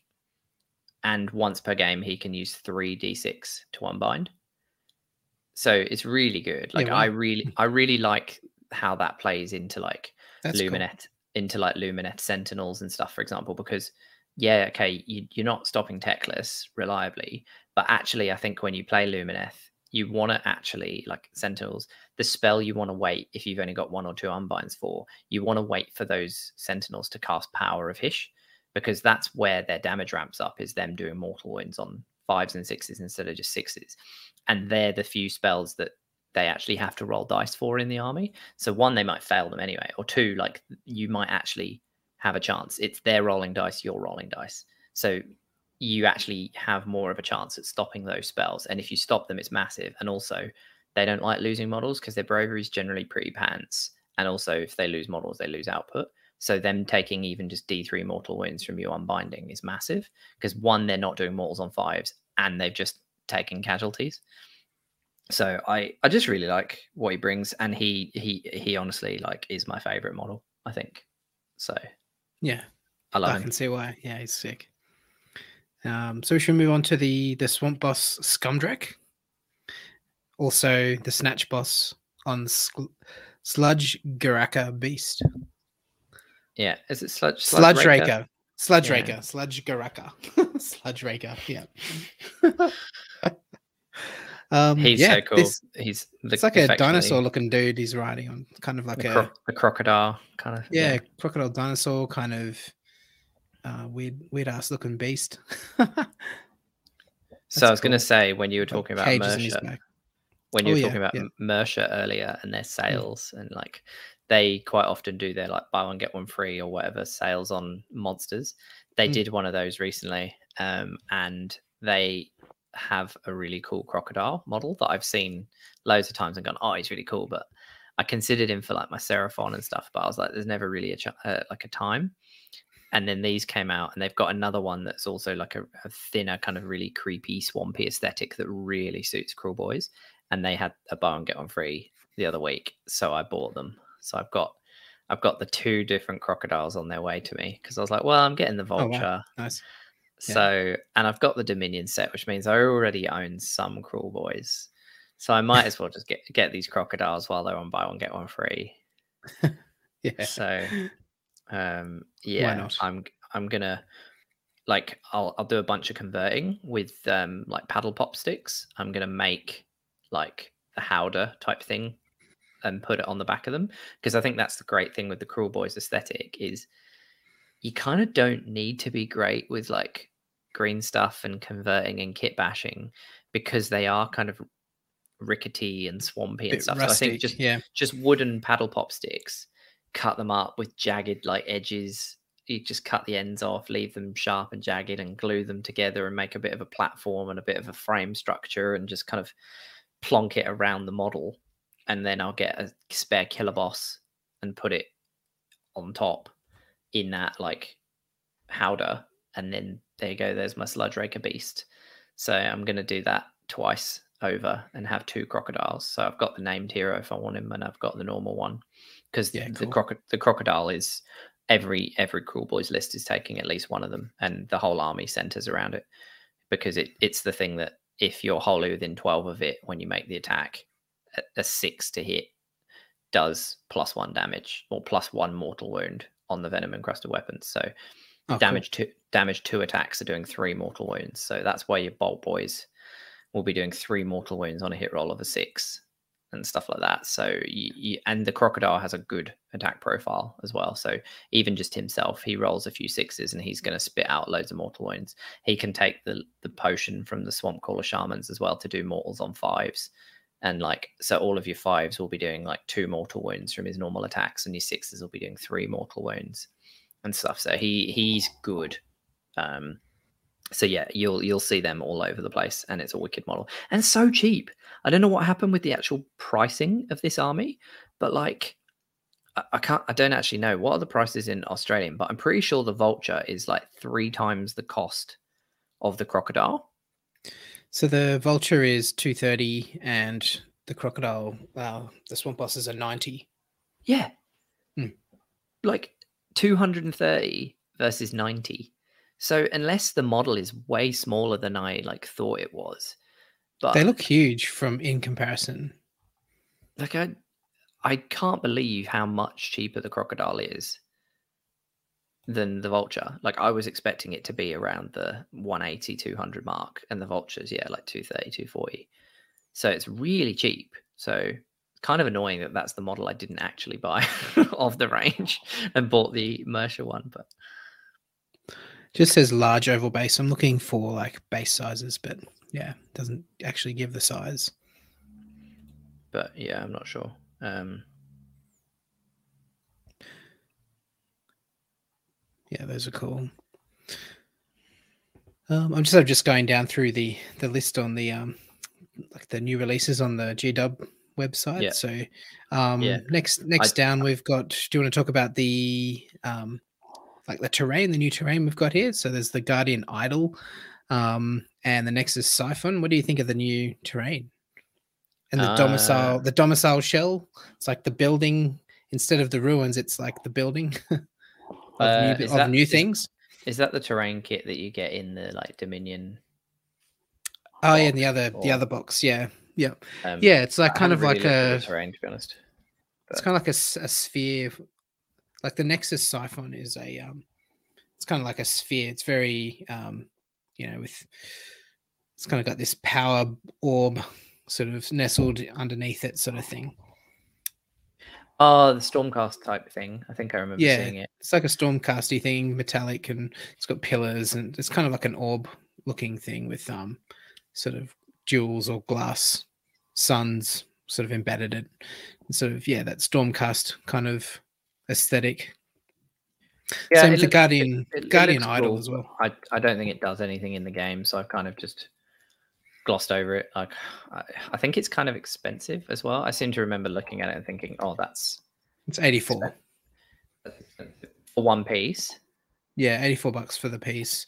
And same with the like the Guardian Idol, that's $84. So I'm like, it must be big for it to cost that much. Yeah, or isn't there like a terrain box that they all come in and they're trying to basically set I don't know, they're trying to say this is how much this terrain box is by saying you can buy each individual piece for $84 or whatever. But like I say, it's the terrain you get in the like starter box anyway, right? So in the Extremis kit, if you get all four pieces, right, in that, plus you get models for $230. So I mean, selling them at 84 each is expensive, and I don't think they'll sell many of them. But yeah, I'm kind of looking at that going, hey, wow, yeah, that's pretty pricey. Same with the domicile shell, especially when there's so much terrain out there. You can build your own, or 3D print your own, which is I don't know. Maybe if I was going to get any of these, I'd probably get the Nexus Siphon just because I think it looks cool. Yeah, that's the one. Yeah, that's the one core model. Yeah, I agree. And I might get one of those at some point down the track. Domicile shell again. That's just it's instead of ruins, it's building a new building. So it's kind of like, I like how they've kind of flipped that on its head there. I like that concept. So, but yeah, moving along, we've got the Breaker Boss on My Brute Troggoth. Another cool model. So cool. He's sick. Yeah. I think he's one of my faves, actually. Now that I've seen him, like, I think, definitely Vulture, like the Gobsprak guy. The Mouth of Mork I think he's my favorite so far. But then followed by this guy, I think, or pretty close. Yeah. And I saw him and I was like, I really want him to be cool. And then they released his rules and I was like, he's one of those models where 100% points is going to be the thing that makes or breaks him. Like I was kind of going, look, if he's like 250, like Trog Boss kind of points, he's all right. But I was like, if he's like 280, 300, he's like, but if he's maybe 220 or whatever, then he's starting to look okay at taking multiples. And then they came out and he's 180, which is so cheap. Like he doesn't have the venom encrusted weapons, so he's one of the few things in the army that's attacks won't be doing mortal wounds. But he's base, and you look at his profile and you think, oh, it's only 4 attacks, 3s, Ren 2, damage 3. But his rule is you just choose to inflict D3 mortal wounds on him, and for each wound it suffers, he adds 2 to his attacks. So he's actually 6, 8, or 10. And then he's got a built-in heal D3 in your hero phase. So you kind of just get them back anyway. Yeah, and like for 180 points, being able to just go in and be like, oh, well, I've got 10 attacks that are 3s and 3s, Ren 2, damage 3. He's really good. That's like, pretty good, Don't get me wrong, he's slow. Like he's move 5, which is a problem. but there's ways in the book, like there's a mount trait that you can take, which gives you a once per game free move in the hero phase. So you could move him 5, then obviously move him another 5. I mean, 10 inches is still not great for a monster, but you could. And then also there's a once per game teleport, and then a redeploy before the battle starts, 9 away, like anywhere on the board, 9 away. And then obviously the battle starts, so you're then free to move. So you could just put him 9 away, then move your 5, and then be like, cool, well, he's in, and just go, cool. You've not really invested much if your opponent goes and kills him. But if they don't, and you can take and they want it could be a threat of like, you're thinking your opponent wants to give away the turn. But if you plonk a big juicy unit in front of them, they're going to take it and take it off. But if you just put him there, he's enough of a threat that they might want to take the turn because they don't want him charging into them. But if they do take the turn, they're only really going to kill him because the rest of your army's back and safe. Yeah. Yeah. So I think he's a nice little piece, and he's in a wicked model. And for 180 points, I think you'll see them. Like I would love actually to be able to take like four of them in some crazy build and just be like, yeah, I'm gonna just put them on the flanks and be like, there's 2 on this side, there's 2 on this side, and just push in. And like they'll do, like if they make it in, they will do work, especially if you've got a bunch of them. Like, and if they all hit at the same time, there's the Cruel Boys have got a once per game Cruel Boy War, where when you fight with the general, you basically, it's when you pick the general to fight, you can pick him and 2 other Cruel Boys units wholly within 18 of him, and they all fight like one after the other. So you basically can go with 3 units at once. So you could take 3 trolls and just be like, all 3 are going to hit you now, which is cool. Yeah, he's cool. I like his How much is he? I like that scaly skin they've got going on there. Yeah, wonder if that's textured or whether that's just heavy metal painted. But I think the really but he's 84. See, that's not bad. Yeah, okay, so $84. Are you buying a wall or are you buying a cool troll? Yeah, exactly. Yeah. Yeah. So next down on the list we've got, I don't think we need to talk about the Sacrosanct, Masters of the Sacrosanct. It's just Arcanum on Griff Charger and a Knight Incanter on foot. Nah. Just a re-release bundle. And then the Gut Rippers box set. Sorry, how many models in there? 1, 2, 3, 10. So yeah, 10 Gut Rippers. We've seen the Gut Rippers. Yeah. And I think new one. The main models and stuff, like the main models and stuff that's new from the books was obviously like you got the Marsh Crawler Slogoth. Yeah, which the everyone Dobby said is Swamp Dobby. Yeah, give Dobby his sock back. Yeah, I like this. He's creepy. He's a creepy looking guy, isn't he? Weird. I don't like it. Like, it's so creepy. I saw it and I just was like, I hate that head so much. Yeah, the face. It's a creepy model. I quite oddly like it. I like the howler on his back with the gobbos in their little castle on his back sort of thing. Like, sort of reminds me a bit of Snotlings kind of vibe. Just a bit of chaos on some crazy creature. I don't know how big he is. Like, I'm trying to work out from the base as well how, because he's like $84 as well. So I think he's going to be smaller than like the swamp, like the Sludge Raker. Yeah. He doesn't, but he could be on the same size base. I'm trying to like look at photos with the they've got a comparison model there, like a Gut Ripper next to them. But it's like he's mid. The Sludge Raker, I'm pretty sure, is on a circular base. So I think Dobby is a bit smaller. Yeah, Dobby's a bit smaller.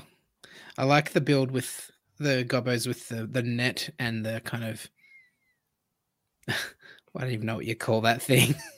The neck catcher. Yeah, there's a thing. It's like a things grabber. Like it's the it's a thing. Yeah, like it's like Throt the Unclean has for the Skaven Packmaster. A thing grabber. A things catcher. Yeah, I think I like that. That build. It's just so comical. I like it. Yeah, it's pretty cool. It's definitely smaller than the Crocodile.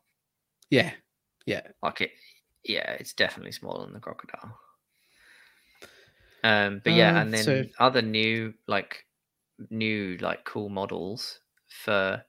I mean, you've got the Hobgrots, but they're pretty meh, in my opinion. You've got the Shaman. You've got the Beast Skewer, obviously the big, like, artillery piece, crossbow kind I of love thing. that piece. That's Which a main wicked piece. model. Yeah. I do think it's decent. I think it's like 130 points, 5 wounds with like a 5 up save or whatever, which isn't great. But obviously it doesn't lose anything as it takes wounds. So they have got to do 5 to it. So like stuff that does D3 mortal wounds to a bunch of different units isn't going to kill them. But they have a cool mechanic where it's damage 2 plus you then roll a number of dice equal to the wounds characteristic of the target unit. And for each 5 plus, you add 1 to the damage up to a maximum of damage 12. So like, oh wow. Cool. Against a Mega Gargant, you're rolling 35 dice. Every 5 up, you're adding 1, and it starts at damage 2. So basically, as soon as you hit 10 5 ups, you cap at damage 12, which is pretty sweet for a one shot go damage 12. But the issue is they wound on 3s, and I don't think there's a way to improve that. Other than like if you had a once per game triumph, which you can only use on one of them because they're units of 1, and then it's Ren 2. Don't get me wrong, but Ren 2 just like Rend in general just means less these days. Like stuff can just get bonuses to its save to equal like +3 or +2, and basically just have its normal save. So you've got like a 50-50 against a Gargant, because it can, if they know you're going to shoot them, they can go best day ever +1 save, and then when you shoot them they go all out defense, so they've got +2 to their save, so they're ignoring your rend. So if you get the shot through, which is what, on a third of the shots you're not going to wound them, and then 50% of them they're going to save. So even if you shoot 3 of these at a Mega Gargant, 1 of them is going to get through and do 12 damage, which is a third of the Mega Gargant's wounds. But if you're taking 3 of these, you've spent 390 points anyway, and like you're realistically only getting like 1 shooting phase into the Gargants where you're in range and they're not at you, and then they're at you. So I don't know about them in terms of actually being worth it, especially with other more reliable options in the book, which is basically mortal wounds. Obviously the rend and armor save conversation goes out the board if you roll a 6, or if you've given them a potion of 5 to hit, because it will just be flat mortal wounds equal to the damage that you roll, which is great. But you are fishing for 5s and 6s. Well, you're fishing for 6s, and then if you're investing a poison onto individual bolt skewers, you're fishing for 5s. So I don't know. Maybe if you had a bunch of them and you had a bunch of shamans that were all just lined up for turn 1 when you're not going to dish out poison, and you want to sit back and you just fire like 4 of these, but their range isn't that great either, because if they move, their range gets shorter and they become like worse to hit. And I think they're like a 24-inch range is their long range. So you can take them in big yellows to give them +3. So that means if you don't move, you've got a 27-inch range, which isn't actually that far. And then if someone sets up more than 27 inches, you can't get them, because if you move, your range gets shorter. So I don't know. I really like them in terms of how they look. Yeah. And it's like it's a spear chucker 5,000, it's like I think a massive upgrade. I think they have a cool rule as well. Like I like the mechanic of the damage plus dice and stuff like that, but I think they need to be taken in like units. Like maybe you could take them in 2s, and then so like a potion would affect both of them, and you could give them like both +1 to hit, for example, if you needed to ignore a lookout, sir, or if you did want to spend your triumph, at least both of them are getting +1 to wound, or they need to be like 100 points, I think, and stay singles to still be worth it. Yeah. In terms of the other options, anyway, in the book. But I do think they're cool, and you might I think you will see them in lists, like especially people that are trying to do like stick to their 1-drop battalion that has an artillery slot. You can put this in if you're trying to spend points, but you don't want to take like an extra unit because you don't want to go above your 5-unit cap, and you don't want to take an extra hero because you don't want to go above your 3 cap because you want to stay 1-drop. You've got an artillery slot, so you could put them in. So I think you will, because of that, see them in some lists. Okay. And just the fact that they are wicked models and the mechanic is cool. And you will get those times where you pop a 6, you spike 12 mortal wounds, and you're just laughing. But yeah, it's often like the less sexy units that have that one thing and then they get it off. It's just so much more fun. Yeah, it's so more fun. You'll get that cheer moment, Yeah, it's definitely more fun than being like, well, I've got 30 dudes and they're all going to roll 2 attacks, and every 6 I get is going to do 2 mortal wounds to you, and I'm just going to roll loads of dice, and you've reliably taken like 20 mortal wounds, and that's that. Yeah, like it just is cool, more fun. But yeah, cool. Yeah, so Stormstrike Chariot, I like it. Very dynamic model. It's got all the movement. I just love it. I think it's cool. It's really Roman, right? Like this kind of Roman, Greco-Roman vibe. Yeah, especially the helmets. Are cool. The helmets, yeah, and firing the arrow, the shape of it, the look of it. I think it's awesome. I don't know how good it is rules wise. Good, but very good. Is very good. Okay, good. Yeah, I don't think you'll see the bow very often, because I think the spear is just better because it's Ren 2 with a bunch of attacks. But yeah, they're good because of their points, which I think is generally the way with most units. Points make everything. Even if a war scroll shit, make it cheap enough, it becomes good. But these guys, we were talking about it on the night that all this stuff was getting released, actually, because it was the weekend of Toowoomba. So it was the Saturday night we were at Fitzy's, and all the like man read book and all the article leaks and stuff all came out as we were sitting at dinner. So we were all like poring over our phones. And before that had happened, we'd been talking about the chariots because we'd already seen the rules from like the Warhammer community article. And we were saying, what should their points kind of be? And we were like, look, probably 180, and they'd still be good. Above 180, they start to become a bit expensive. But if they're less than 180, then they're like looking real good. And then they came out and they were like 165. So we were like, okay, they're in real good territory, just because they've got the built-in basically like ogre monster charge rule. So when they charge, you roll a number of dice equal to the charge roll, and 4-ups do mortal wounds. And nice, yeah. They move 12. They have 12 wounds and a 3+ save as well. Oh wow, that's great. 12 wounds. 12 wounds, 3+ save, movement 12, and when they charge, you roll that many dice, 4-ups and mortals, and they're only 165 points. So like, I think you'll see people take a bunch of these. But like, you say you take 3, you've spent like 550 points or whatever of your army. So you spent a quarter of your army, you got 3 of these things, you got 36 wounds with 3+ saves, movement 12, all 3 of them charge, on average is 7-inch charge rolls each, 21 dice, you're doing 10 or 11 mortal wounds, plus they've got a bunch of attacks at Ren 2, like the Griffs on the front have got like 6 attacks, I think, that are Ren 2.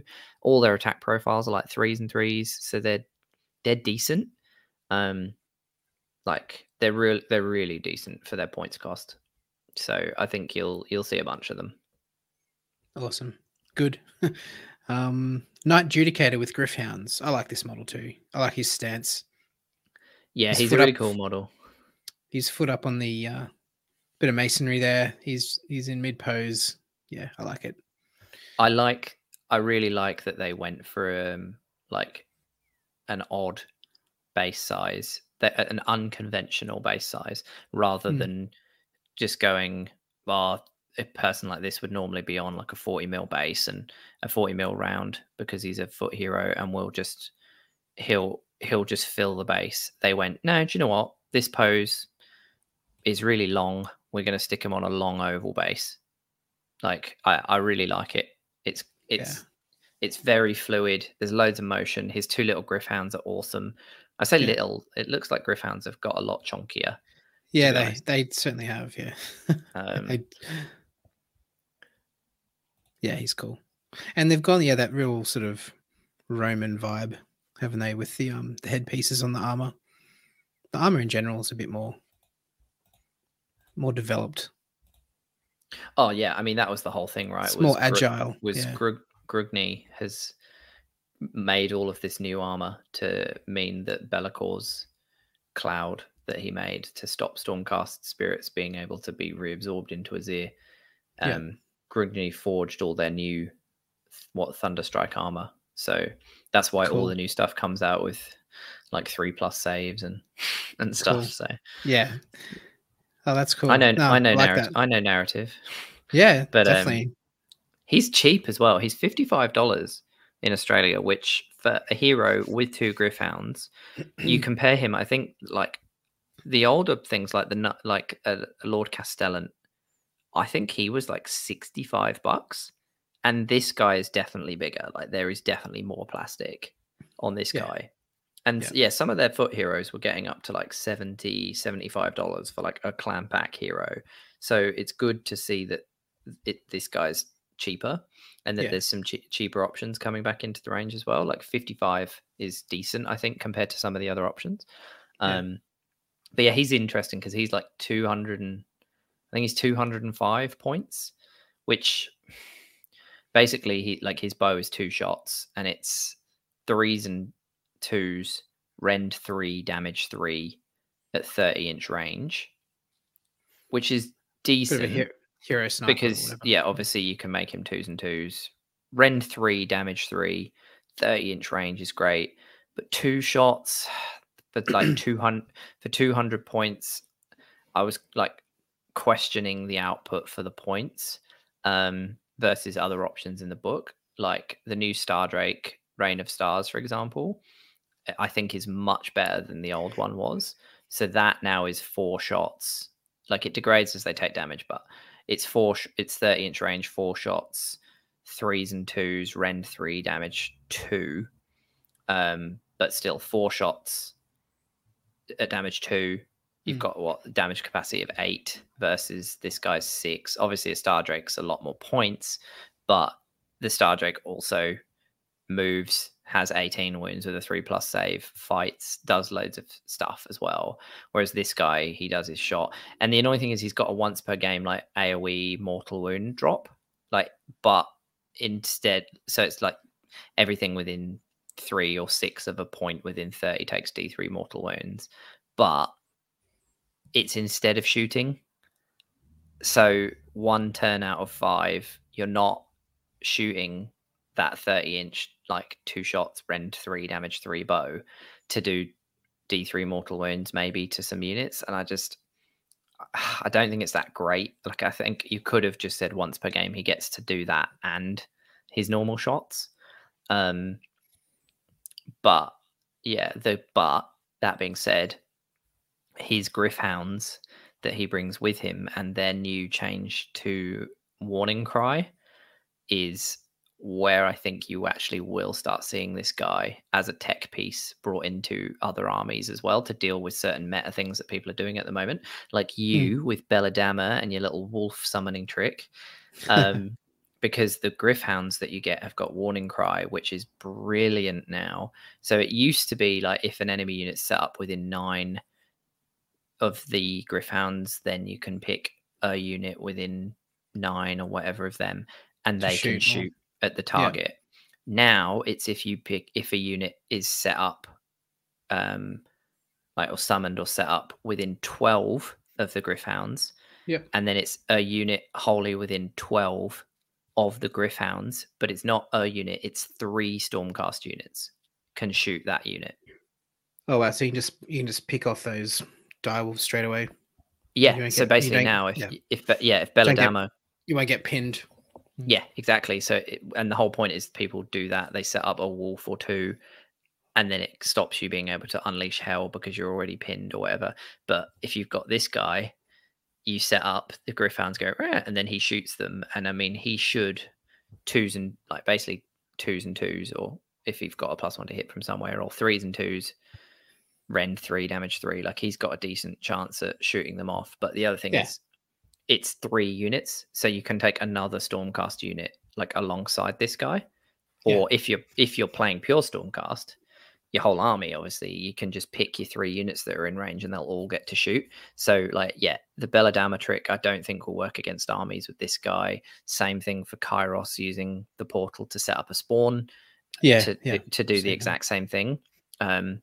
So I do think you'll see him come in as a tech piece, which is cool. I think he's cool as well. And he gives you free models as well. And his Griffhounds are free. They don't have to stay within range of him. They're free to run off and be like an independent little unit of 2 models. Yeah. So it's another way of just getting another small disposable unit to go get an objective or whatever, which is cool. Yeah, that's really cool. But yeah, I think that's all the models that are that's all the officially on like new or whatever. The new stuff as of this week, which is what are we at? 29th of September at the moment. So I don't know what's coming out this weekend. Any tips on? I'm pretty sure the Dragons are pre-order this weekend. I heard something gleaned something through the onlines that like there's been a delay or something with the Dragons. Is that correct? Well, I thought there had been a delay, but now it was Dragon pre-order. Oh, okay, cool. So that's been sorted. I think so. Were they So why was that? Yeah, I don't know. I mean, COVID's a thing. Yeah. Yeah. I think there's probably issues with. I think the UK is having big issues with like fuel at the moment. Like, fuel supply is super limited. So there may well be issues with driving boxes to stores and meeting delivery because there's not enough. Well, it's not that there's not enough like petrol and diesel in the country. It's that they have a shortage of lorry drivers that have I think they've brought in some new regulation about them needing a certain permit or something like that, which has caused a shortage in heavy goods vehicle drivers for the trucks. So I don't think they actually have a fuel shortage. It's this weird thing where, because of new restrictions on who can drive the vehicles that deliver the fuel to all the like service stations across the country, they have an artificial fuel shortage. So it's not a Brexit thing or anything like that. Like, no, my understanding, like from the little I've read, is that it's some weird thing where they've got a shortage of the drivers because of some new legislation around the qualification or stops the flow of the petrol, not so much lack of. So I believe there will be distribution hubs in the country that have got a shit ton of petrol and diesel, but it's just sitting not there getting distributed to the service stations across the country. Wow. But anyway, we digress into UK stuff. But all this stuff is interesting. We blame the Dragons. All this stuff has an impact. And so because of that, I think that is potentially why the Dragons got pushed back. They weren't stuck in the realm of China? At the end of the day, they're a UK company, so they're not going to release in other countries where they could, if they can't release in the UK because of shortages. So if the UK has an issue, the rest of the world has an issue because they're a UK company and they're never going to do that. It's just like movies being released in cinemas or on streaming services in other countries. Generally, they're not going to do it unless they can do it in their big markets. They're not going to release in a market that's not affected by COVID. Yeah. When their big markets are affected by COVID, because then they're worried about piracy and all that shit. So yeah, exactly. Cool. But yeah, I think in terms of obviously all the models that are out, we've already been through them. The big other models that are coming out are obviously the new dragons for Stormcast. So you've got the 2 new named dragons, Krondys and Karazai. So which is basically Mufasa and Scar. You must have seen these guys. Yes, I have. Yeah, I love these models. I think they're really cool. What do you think about their faces? I don't mind them. I think they're okay. I think they've grown on me. I think the first photos. They do have a very sort of, they've got more of an intelligent look about them. They're not so much just big scary dragon face. You know, they've got a bit of thought with their thinking, or their they're displaying their intelligence. Kind of, that's kind of my They've thought. got more human faces. Yeah. Like it's very much like a Smaug from Lord of the Rings, The Hobbit kind of esque dragon, where it's like an elder, it's like a wise dragon that's got more human characteristics, and I think that's why it made them look a bit more like kids' toys than the previous kind of models we've seen. Because kids' toys that are dragons tend to be from cartoons where they are humanizing, more friendly characters where they talk and stuff like that, and so they have more human features in. And so I think that's a weird thing from our brains where we're trained to see that. So when we saw the more humanized features on this model, we're like, oh, that's a kid's toy, because I think characters that we would see would be like animated dragons that have human features, because they're talking dragons to kids and stuff. So, but they've grown on me more. Point. I think it's a shame, rules wise, like Karazai the Scarred, just 600 points. He basically just does damage, but I think for 600 points and he's melee, I think he's too easy to shut down or like do other things or get better options, especially in the book. Whereas Krondys, I think, will see some play because he's not quite as fighty as Karazai, but not by like enough of a difference for, I think, to make you go, oh, I need Karazai because he hits way harder. Because Krondys is a 2-cast wizard that has +3 to cast, and he's got a War Scroll spell that's like 24-inch range that does one of 4 different things, and you get to pick which one you want, and it's like -1 to save is one of them, which is huge. It casts on a 9 though, so even though he's got +3 to cast, you still need a 6 to get it off. Like if you do get it off because it's a high result, you're probably likely that your opponent's not unbinding it unless they've got auto unbinds. But like if you want some magic plus a big monster, he is 18 wounds with a 3+ save, but neither of them have a mortal wound save built in. So again, I think there's certain army, like Kruleboyz will just laugh and just shoot them off immediately, like easily, without even thinking about it. Kruleboyz will just be like, 18 mortal wounds, you're dead. So I don't know. I still think he feels expensive.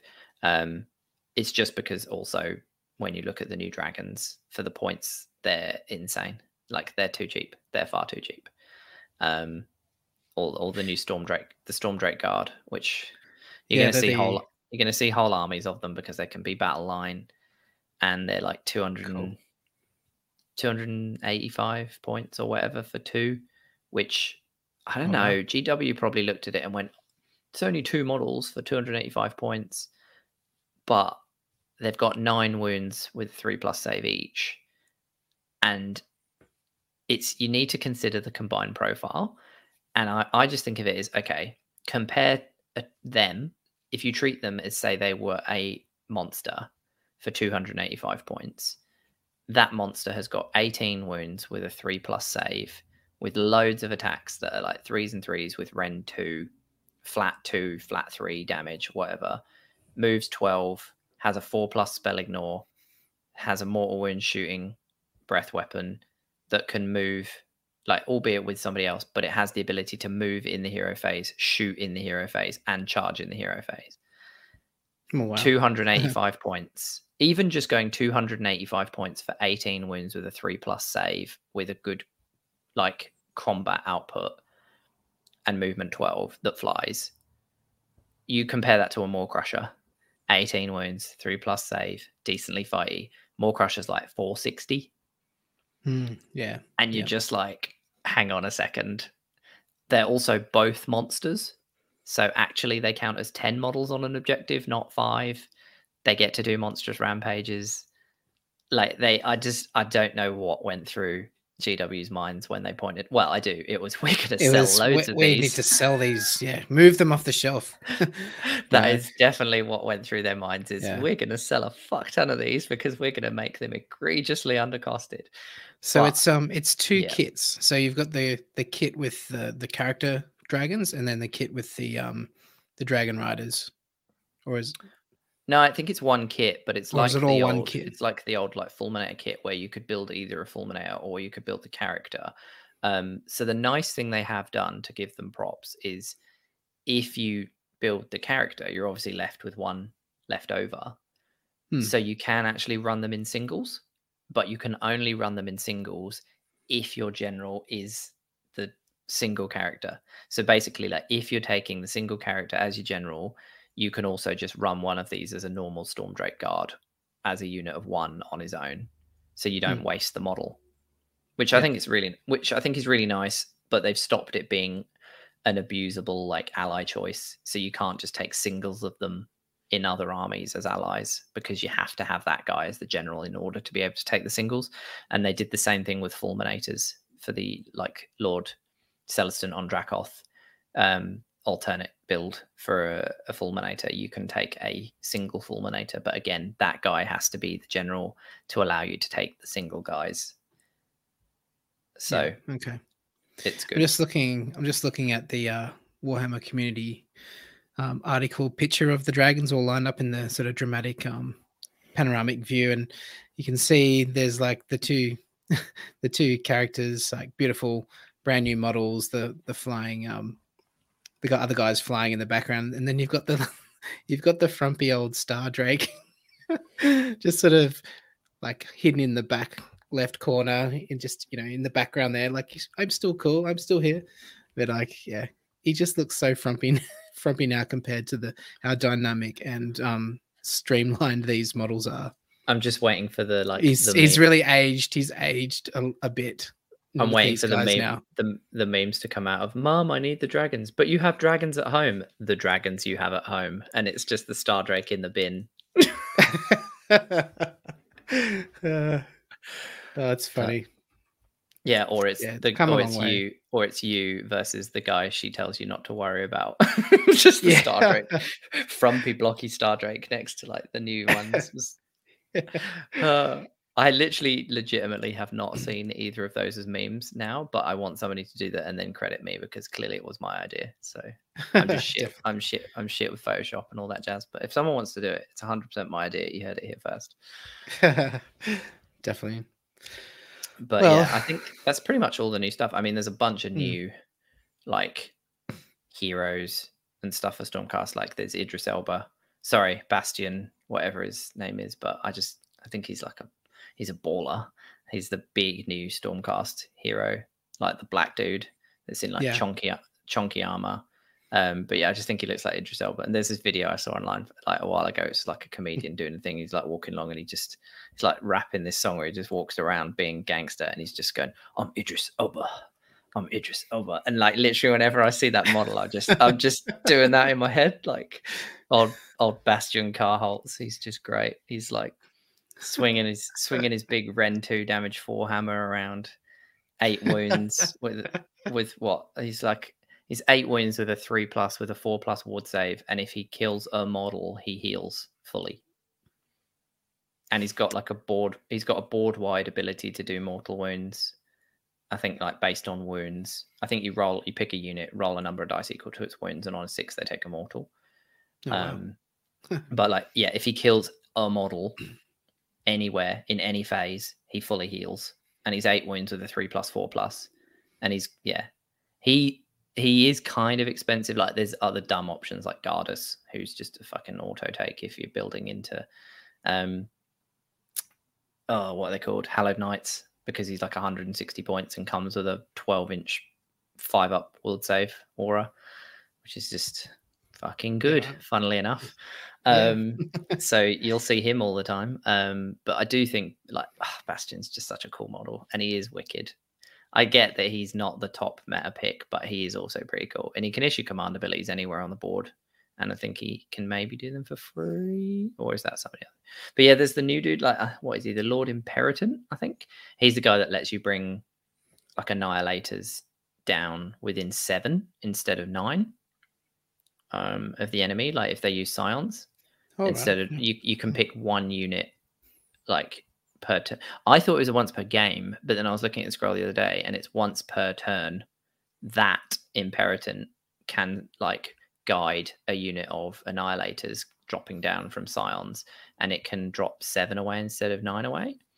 And so awesome. The annihilators, when they drop, every enemy unit within 10 of them like take D3 mortal wounds, and then when they charge, they do mortal wounds on the charge as well, which I think is on 4-ups if they're in like a squad of 3.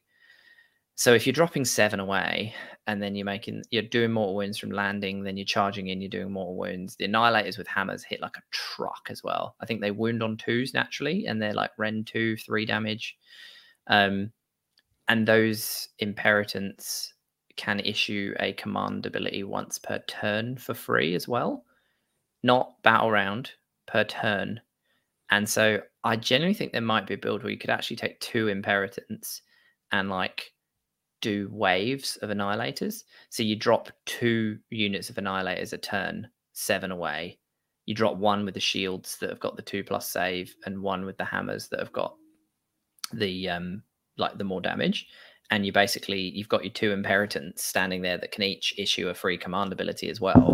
And so you drop them down, the annihilators come down, you swing first with the big grand hammers, give them the all-out attacks, so they're 2s and 2s, and then for free because of the Imperator, and then the other Imperator goes all-out defense on the other unit that is then going to get attacked, because there's no point attacking the unit that's already attacked.